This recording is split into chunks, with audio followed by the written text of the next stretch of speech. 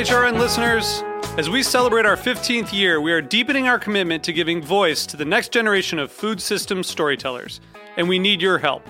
Our internship and fellowship programs help activate new possibilities for underrepresented and underestimated young people through experiential journalism, audio engineering, and production training. Through these unique programs, HRN helps food equity stewards build essential workforce readiness skills that expand their potential and foster economic mobility. Please consider supporting these critical programs. And with a minimum donation, you can be entered to win a dinner for two at an amazing restaurant in one of 8 cities and tickets to a concert at a great venue in one of those cities. We have incredible partners across the country who have donated, as they also share our passion for helping to educate the next generation of food systems storytellers. Check out heritageradionetwork.org/15 to donate and enter to win today. That's heritageradionetwork.org/15 to donate and enter to win today. And make sure you donate before March 31st. Thank you.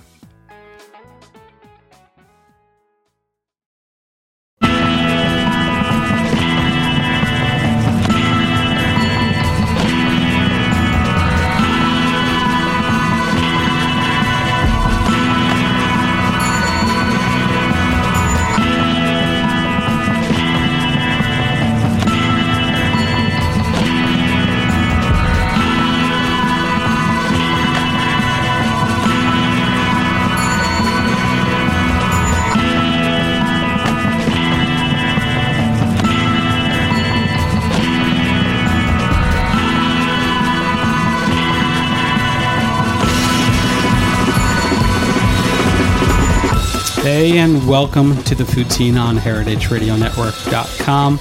I'm your host, Michael Harlan Turkel. Today's sponsor, Hearst Ranch. Hearst Ranch is the largest single-source supplier of free-range, all-natural, grass-fed and grass-finished beef.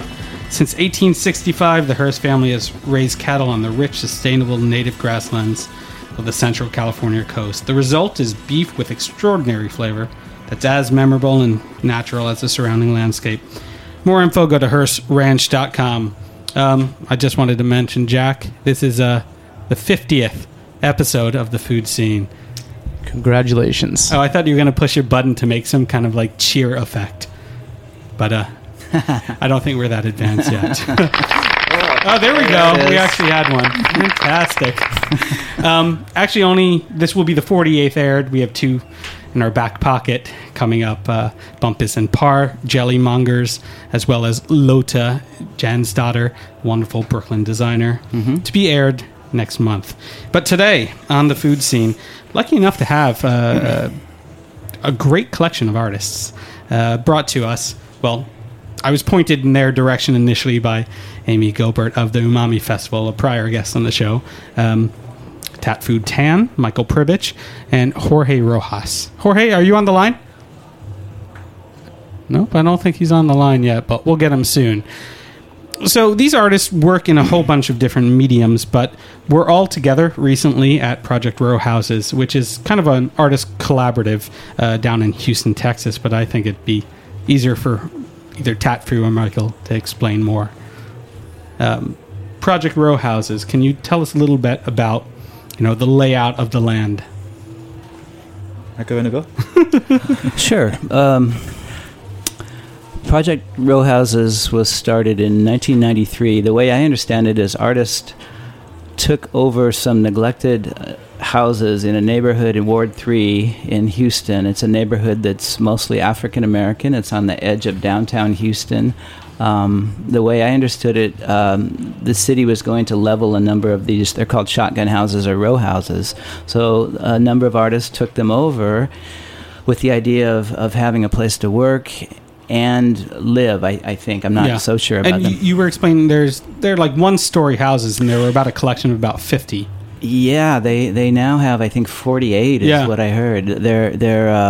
I think they're about 700 square feet, galvanized tin roofs, typical worker housing, front door, back door, like an open layout. 7 or 8 of these houses are now exhibition spaces, and they have a rigorous artist exhibition program that is part of Project Row Houses. And included in the exhibition program is housing that they provide, low-income housing, housing for young mothers. I don't know how that all works, but it works really well. So it's not just for visiting artists; it's for the community to live in. Very vital. Yeah. That's the thing about it. It's a very, very active and vital community. And when artists are invited in, it's a residency. We were there for about 10 days. We were given a place to live. And part of the premise of our being there and making art was also interacting with the community, and it was done in a kind of formal, organized way, and also much informality. But they do have a set structure for artists to work in the community there, which is what I was saying when we met a few minutes ago. It's just a fantastic place to work because of the exchange with people, and they model it on some level on the social sculpture program of Joseph Beuys, where art is. Everyday activities can be elevated to art. So Project Row Houses has this high-minded or community-minded as you want to be, which is what's really incredible about it. Excellent. Actually, we have Jorge on the line too right now, right? Hi, Jorge. Hey, guys. How's it going? Good, all right, good. Jorge. Where are you right now? I'm actually in Salt Lake City, Utah. Excellent. Are you getting some good weather at the moment as well? No, it was just hailing really hard here. I'm sorry to rub it in, but we're having like our first spring-summer day of the season, and we're loving it. Oh, I'm happy for you. You guys deserve it. I was living in Brooklyn for the last 6 years, up until recently, so I'm happy that you guys are getting some nice weather. Excellent. I kind of wanted to talk to all three of you about how you were approached by Project Row Houses or how you found yourself there. And since we got Jorge on the line right now, I was wondering how you were brought into that community. Absolutely. I met Ashley Clemmer Hoffman and Linda Shearer about 2 years ago through the National Performance Network. They have a program called the Visual Artist Network that we all belong to, and Project Row Houses is one of the partners in that project, and so that's how we met, and we've just become friends and stayed in touch for a long time. And I went out to Project Row Houses about a year ago just to check it out and become familiarized with the neighborhood and learn more about the project, and I just fell in love with it. And I guess it was just last winter when I met Ashley again and Linda at the conference for the National Performance Network, and they told me that they were thinking about doing a show around the topic of food. And I said, well, I'm working on a project right now called the Tortilla Oracle, where I read people's tortillas. And she was like, what? You got to tell me more about that. And so that's how the conversation started, specifically for this project. And we stayed in touch. When they started putting the show together, I sent them a proposal along with a couple of other components to the show that accompany the performance element, and I was fortunate enough to get invited to go and be part of this show.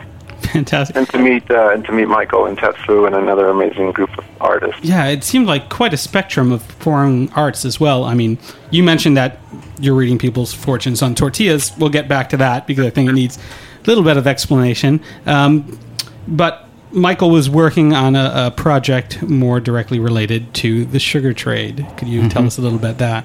Sure.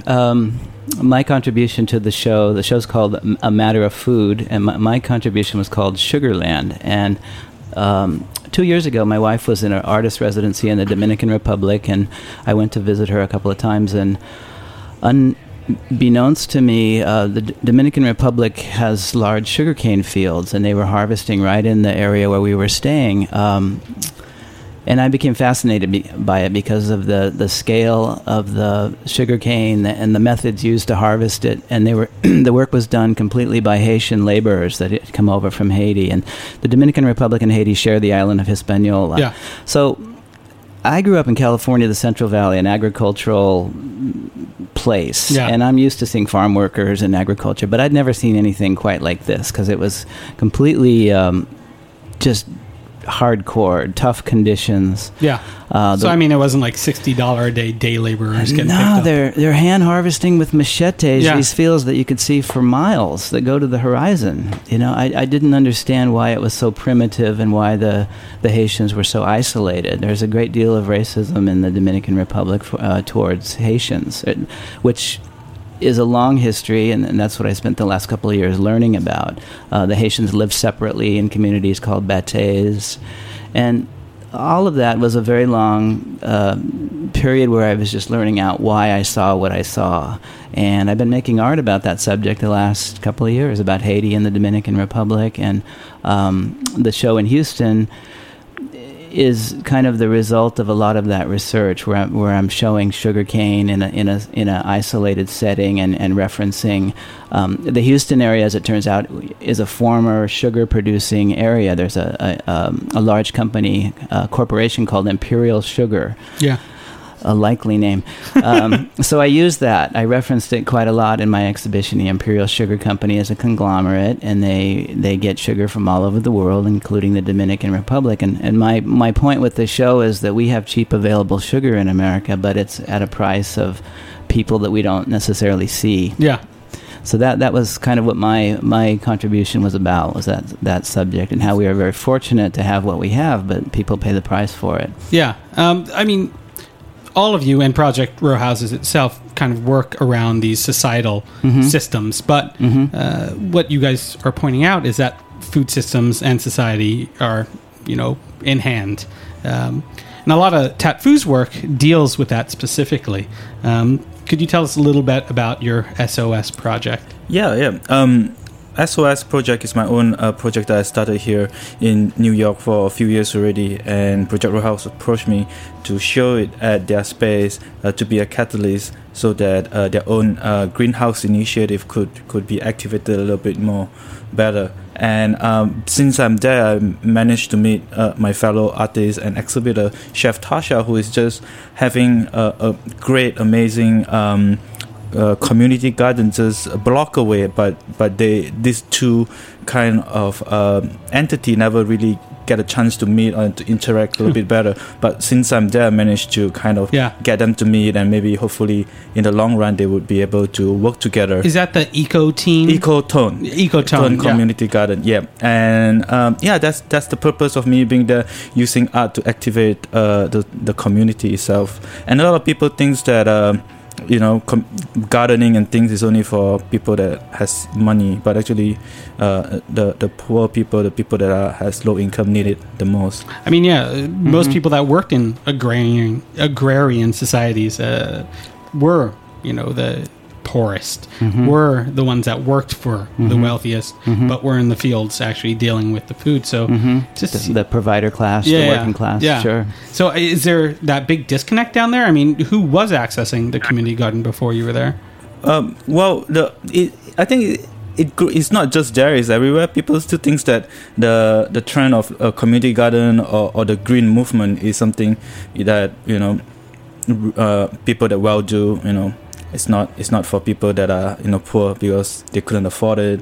But it's more like taking back the land, doing something for yourself, not waiting for someone else to rescue you. Yeah. Not waiting for government to change the rules, but to go ahead and use your hand and be clever what you put into your body. Yeah. And trust the land rather than trust the label. Yeah. Those kind of ideas should manifest itself a little bit more. Yeah. So hopefully the shows and what Chef Tasha and the Greenhouse Collective doing locally there, will make an impact in the community, because Project Row House itself has its own built-in community. People actually live there. So it's really great that these people are doing things there. So outside of the community that lives there, what kind of demographic did you see come into Project Row Houses? This is a question for all of you, Jorge as well. Jorge? Do you guys want to take that? Well, it's certainly heavily embedded in the African American neighborhood that's right there. That's the dominant community that uses Project Row Houses. But the cool part, I thought, was just how, in addition to that, Rice University Architecture School kept coming. They were bringing their classes in, which is mostly a white student body, it looked like. now that I think about it. And the University of Houston as well. They're also right down the street from Project Row Houses. So the organizers of Project Row Houses are working hard to bring other communities in and mix it up. And it's a very favorable place to do that because it's set up, there's so much space, and there's so many opportunities to mix up with artists, with the Project Row House staff and the people that participate. It's a very welcoming, interesting community. And, the title of this collaborative piece was Matter of Taste. When you first... Matter of Food, sorry. And when you first went into Project Row Houses, did you see a certain kind of eating structure with the residents of those houses? Did you see, some kind of food system that they were using? Like, were they eating healthy food? Were they eating local food? Or was this the first time they were privy to the idea of... We need Ashley here for this one. Yeah, but there's no... I think one of the challenges that the community there in the Third Ward is faced with is that there's not a lot of local organic stores or healthy restaurants or those kinds of options. And so I think that they're really trying to create ways for those kind of things to be developed locally so that they're not having to go far away to get healthy food. And so, but I think there's a spirit of healthy living overall at Project Row Houses, and in that community is the sense that I got. But I think that there's a lot of room for, and I know that they're trying to do so to do stuff locally and in the neighborhood to create a better, healthier eating environment. Yeah. Yeah, certainly, like we were talking before, the community is economically segregated from the rest of Houston, so it has a long way to go up to change that, to improve that. And I think what Tattfoo was talking about contributes tremendously. Ecotone Garden is a step of how to do that. There's a long way to go, but I think this is a good way to get there. One simple example is that the last night we've been trying to cook stuff in our space that we've been living together, and in the fridge is just very limited stuff that we bought in the supermarket, and we were too lazy to go out, so we just scratch around the whole neighborhood in Project Row Houses. Since Greenhouse Collective has planted stuff there, so we managed to eat healthy, fresh, and have fresh eggs and fresh vegetables off the ground and cook a delicious meal that we really enjoy, because we didn't have a recipe. We just cook whatever that's available. Yeah. And it's a fellowship among us, and the good ingredients and the creativeness how to cook that dish out that makes the whole experience so much memorable. Mm-hmm. Excellent. We're going to take a quick... Well, go ahead, Jorge. I was just going to add to that and just say that I know that one of the initiatives that they're exploring is to creating a local market. It will be, based in the neighborhood and using organic products. And so I know that that's an initiative that they're really working on doing the Project Row House, which I think is great. Yeah, because after this show just recently closed, correct? No, it's up until June 19th. Oh, excellent! Juneteenth. Head down to Houston, check out Project Row Houses, Matter of Food. We're going to take a quick break and talk about, because what's fantastic, what's kind of amazing is the array of backgrounds that you all come from, and then you found this common place to be able to project this similar ideal. Next on the food scene. We'll be right back.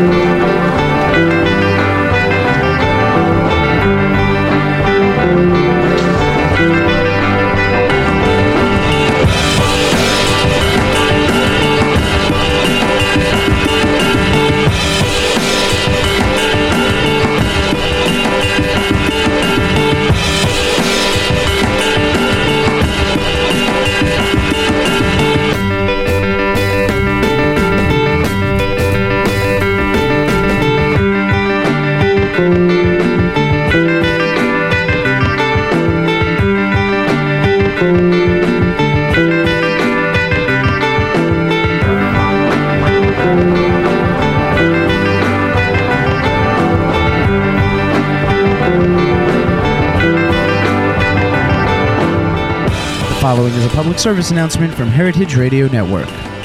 Tune in to The Naturalist every Monday at 12 p.m. Bernie Wides, aka The Naturalist, is a walking encyclopedia of history, biology, geography, and a whole host of other words ending in Y. The Naturalist is his platform to make you just a little bit smarter every week, covering an enormous breadth of topics from animal life to prehistoric New York. Let Bernie's dulcet voice and razor-sharp intellect guide you through 30 minutes of pure, unadulterated knowledge. Co-hosted by Carol Butler. Again, that's every Monday at 12 p.m. on the Heritage Radio Network. Welcome back to the Food Scene on heritageradionetwork.com. I'm your host, Michael Harlan Turkel. Here today with Tattfoo Tan, Michael Pribich, Jorge Rojas, all contributing artists to the Project Row House's Matter of Food exhibition. They're artists in their own right, too, and come from a whole bunch of different backgrounds, and I kind of wanted to explore that, starting with Tattfoo. Because a lot of your art, as stated in a couple of your artist statements themselves, deals with how art practices to, explore a way how individuals in society are kind of like collapse these different ideas, art, life, food, that, everything's kind of intertwined. When did you kind of realize that in your artistic career that, you didn't have to have this singular focus about a project, that it can incorporate a lot more? I used to be a painter, and then I was showing in galleries and stuff, but I felt some sort of failure in my part being an artist, because I just do one type of media that stuck onto a wall, and I couldn't get out of that, and it has to be protected and being cared for. So I decided to change my practice a little bit, so become social sculpture, where I interact with people and change people's perception. I want to make my art more useful in some way, make sense, and put it in an experience. When people interact with my art, they bring back an experience from that whole interaction, and they will feel empowered that they could do the same thing. A lot of my artwork is being designed so that normal people, the public, can access it either on my website or from instructional pieces that I gave out, so that people are more empowered and they felt that their life is being enriched by art. Yeah. I love the term that I've seen written about you, shared experience. Because, sharing is a thing that you give on to another, like a mentorship. Right. And it's not just you're in the same place as the person at the same time. You're actually giving something of yourself and of your art to another person. I just find that, kind of spectacular in this day and age sometimes. Yeah, it is a gift. Yeah. And without sharing, you can't really... It's just one-sided, just like love, like life itself. It needs to be shared. Just like food, it tastes better when it's shared among people. And food itself is so powerful, because food like the language or the syllabus of the universe. When you meet some nice girl, the first thing you invite her for dinner. There's a celebration, you want to host a dinner. So it is the best thing medium to play around with. It is a fantastic medium. Talking about like sharing experiences, I wanted to talk a little about your Cuisine du Jour project, because I think that's in direct reference to what you did down in Project Row Houses. In Cuisine du Jour, and tell me if I'm incorrect, you had immigrant families or kind of shared their immigrant food experiences. This was at the Tenement Museum? And the Tenement Museum. And they bring in a piece of memento that they photograph and put into a jug and being pickled in a jug. So basically try to preserve a memory that they have from where they come from. But as we all know, the more we go to a new place, the more we forgot about the old place that we were. So we were trying to preserve something that might not be able to preserve itself, and it works perfectly because on the Lower East Side it is the mecca of pickling. So from there the inspiration just came. So did you have cravings every once in a while for half sour during the project? Go around the corner to the pickle guys? Exactly. What's so cool about that is, it wasn't any one specific immigrant sect. You were getting people from all over the world, right? Yes. Yeah, all over the place, Latin America, Europe, everywhere. And it's about, especially in New York, we are so used to food, international food, that we don't even realize that, we go out and we eat so much different things, and it actually embed in our psyche that we learn a lot from various cultures itself also. Yeah. And also relate to immigrants. I want to bring back another project called Share a Prayer. It's because of that I've been invited to Queen's Museum, and they have this piece of antique document coming back to the museum. It's called a Flushing Remonstrance, 300 years old document that kind of is the DNA for our religious freedom that we enjoy here in America. And they asked contemporary artists to reinterpret what religious freedom is in Flushing right now. And I went to various religious sites to acquire various prayer requests, but it's in the form of an adhesive sticker that I bring back to the museum and place it into a vending machine. So when the kids or anyone who buy a soda or a snack from the vending machine, they are given the snack itself that has a piece of sticker onto it. The sticker you might not be able to read it because it might be in foreign languages, in other scripts that you might not understand, but you know that you are living among different people, even though you don't understand who they are or their behavior. You should respect their religious freedom and who they are itself. So from that project is very interesting to me also. No, and again, the shared experience that there is that true respect for another culture that you don't necessarily understand, which kind of leads me to Jorge's Gente de Maíz. Would you consider that people of the corn? Is that a good interpretation, Jorge? Uh-oh, did we lose Jorge? We might have lost. Yeah, we might have lost him. We'll come back to that. Jorge? I'm here. Oh, excellent. There you are. We were just chatting a little bit with Tattfoo about shared experience and about dealing with a whole bunch of cultures that you might not understand, but you should respect. And it kind of led me to your project, the Gente de Maíz, the people of the corn. And it was, based on the idea of that people worship corn and maize for all these good things. And you made these pieces. You made corn people. You made miniature corn people. You invited guests to illustrate hopes and wishes on dried corn husks and then read their fortune therewith. And then you also created an altar where tortillas are prepared and read in a divining ceremony. Is that correct? That's all correct, yes. Excellent. I did a little bit of research. But what's fantastic is that, corn, I think, is really taken for granted in the U.S., across the world. But it was never taken for granted in the project that you did. It was a thing of worship. How did you arrive at this idea? You bet. I'm originally from Mexico, so corn for the native cultures of the Americas, including the Aztecs and the Maya and the Native American Indians, is a very spiritual, important thing. Cultures all throughout the Americas have worshipped corn, maíz, as we call it, as this deity of plenty. It represents fertility, and it's often linked with renewal of life and protection. So it's something that we have a deep history with, and so I just wanted to explore some of these myths and some of these legends surrounding corn and maíz, and also I'm interested in mystical practices. A lot of my work deals with communication systems and social structures, communities, and so there's a lot of performance-based stuff, ritual, and also bringing people together. So a lot of participatory types of projects, and so that's kind of how I became interested in it. I was also reading a book around that time that was recommended to me called Men of Maize, which is, or Hombres de Maíz, as it is in Spanish, by an author named Miguel Ángel Asturias. He actually was the winner of the Nobel Prize for Literature back in '68.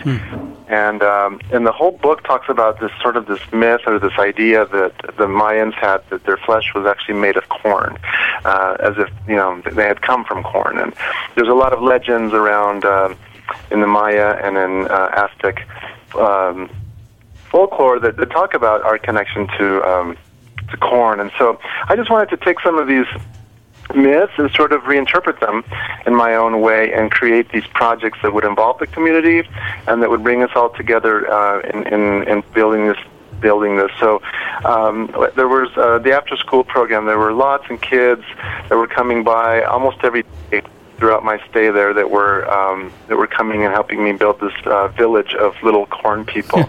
So each one is handmade, made out of corn tortilla flour, like masa. Yeah. Just mixed with water, so it's basically kind of like Play-Doh. And then every kid, and also the single mothers group at Project Row Houses, and other artists, and just people come by and help me build this little kind of basically a village that was hundreds and hundreds of little corn people. I know. I was about to say, you said little, even though they were mini corn people. Mandala. They surely weren't little corn people. I mean, it was a massive structure of, like you said, hundreds and hundreds. Mm-hmm. But what was the shape that they were all set in? The shape that they were set in? Yeah. It kind of looked like, big concentric circles. Yes, that's right.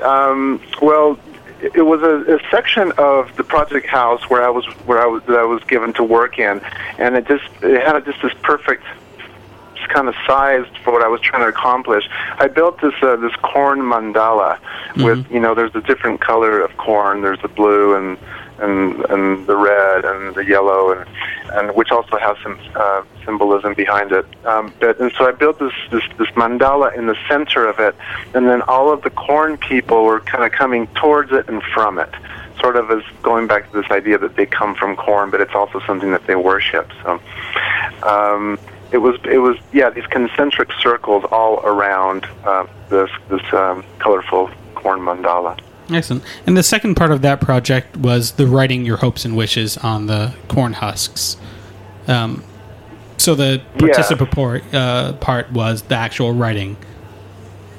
Yeah, and that really just came from the idea that basically corn husks were used. In my research, I found out that people would use corn husks as these things of good luck and protection. And so, like for instance, over a baby's crib, Indians would put corn husks over the crib to protect the child from evil spirits, or over their front doorways. So I thought, how nice to create this sort of like this prayer wall. You taking some of the influences from different cultures and letting people just kind of in the community and that are visiting the exhibition come and write down their hopes, their wishes, their dreams, things that they, positive thoughts, and with time, it's basically kind of turned into this big curtain of these beautiful dried corn husks, all with putting together this prayer wall. I'm assuming too that you had peoples from many different cultures writing their hopes and dreams, because I always find it fascinating when someone interacts with an exhibition like that and isn't necessarily from that culture, how open they are to venting or to putting that faith into a project. But it shows that trust that we were talking about before, or that respect for different cultures. And I've always found that fascinating. But I don't want to gloss over the tortilla oracle, because every once in a while I'm eating tortillas, I think I see something too. And I want to know what this is all about. And I'm really happy to talk about that.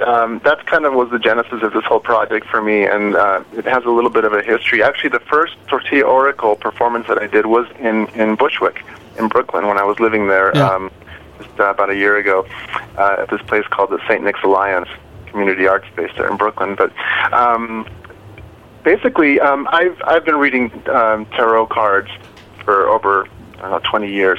And it's just something that I love to share with my friends and with my family, and I've just always been interested in the mystical. I've also, food is a very important thing for me as a Mexican, and also with my immediate family, my wife and my child.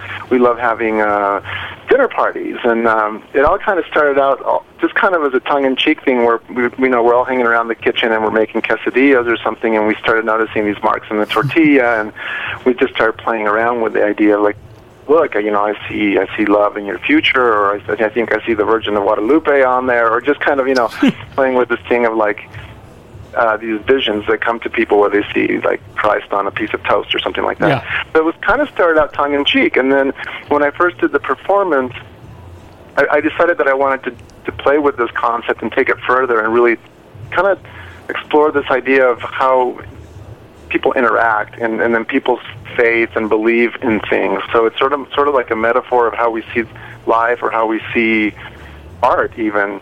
You know, if you go with an open mind into a space and you're there to learn and you're there to experience something new, then you're probably going to get something out of the art that you experience there, and you know, and such is life as well. And so I think the same thing goes for these type of mystical practices. If you go in with an open heart and an open mind, then you're probably going to get something out of the reading. So I realized very early on in this process that people were coming in, they weren't really thinking of it as a performance. I was, they weren't. They were coming in and really wanting to get something out of it, to take some wisdom, or you know, people were asking me about their love lives, about their businesses, about their intimate things, and so I thought, well, why not just put all my heart and soul into this and really just you know, try to offer something positive and beautiful, and so you know, people ask me, well, is it real? Well, I think it's real, and I put all my best energy into it, and I do feel like I am offering some kind of information that's positive and that's helpful. And a lot of times people have come back to me and they say, Jorge, the reading was amazing, everything you told me was right on, everything that you know, and people have even come back to me on Facebook saying, can I read their tortillas? Can I read the tortillas over the phone? Do you get tortillas sent to you in the mail sometimes? It's kind of an interesting process of how it started and what it's become. And so I really see it as this as a performance piece, but I also see it as an opportunity to have the audience become an active participant in the artwork itself. Yeah. No, I mean, it shows how much faith people have, though, in those kind of practices, in allowing art to interpret good thoughts. You know, rarely do you see people walk into an environment where they know they're going to get bad news from whatever reading or whatever source. But they're very willing and accepting of good news. And what you guys are spreading through Project Row Houses and, you know, your own projects are things of good faith or, you know, good ideas. And I hope you find willing participants and, you know, open ears for a lot of this. Are there any new projects that you're all working on right now that, you know, you'd like to tell us about? Sure. I'd like to tell about an SOS Guilds, where I actually sponsoring artists. I became my own micro grant program. I save up $500 in a year, and I like to pay it forward to someone, another artist who uses art as a tool for sustainability, something that I do and passionate about. So I think that in this economy, which is like everything is with bad news, I wanted to do something more positive, and so that's my next initiative. And I'm also going to host a dinner that is organized by MAPP, and it's going to be around the theme of interdependency. And it's being, I think, I was inspired by our dinner with Michael and Esperanza, Michael's wife, that we cook with limited resources, and I wanted in the dinner I'll invite all the different guests to come to the dinner with only one ingredients, and they could only cook from those limited choices. And by doing that, they have to talk to each other, discuss what could be made, and brainstorm a little bit, and cook a dish out and enjoy together. So that will be the next project. A true melting pot. Yeah. Excellent. Well, I really appreciate all you taking your time, not only for the show, but to create such wondrous ideas and, you know, pay it forwards, as Tattfoo said. Jorge, thank you. Thank you so much for having us, and a big shout out to Project Row Houses for big time for hosting this event, because they're the ones that are, I think, they're really doing amazing things over there. So anyone that's interested in social sculpture, community building, social justice, any type of art around that, should really look into Project Row House. Excellent. And that shows up till mid-June? Juneteenth, they call it. June 19th. Juneteenth. Head down to Houston, Texas, or if you're already there, stop by Project Row Houses. Michael Pribich, Tattfoo Tan, Jorge Rojas, thank you all again. Been listening to The Food Scene on heritageradionetwork.com. I'm your host, Michael Harlan Turkel. Hoping to be back here next Tuesday at 3 p.m. Thank you to Jack Inslee for making this studio run, Hearst Ranch for sponsoring, and this wonderful weather for finally arriving. Cheers.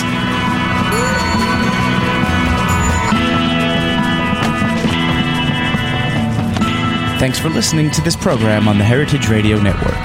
You can find all of our archived programs on heritageradionetwork.com, as well as a schedule of upcoming live shows. You can also podcast all of our programs on iTunes by searching Heritage Radio Network in the iTunes Store. You can find us on Facebook and follow us on Twitter for up-to-date news and information. Thanks for listening.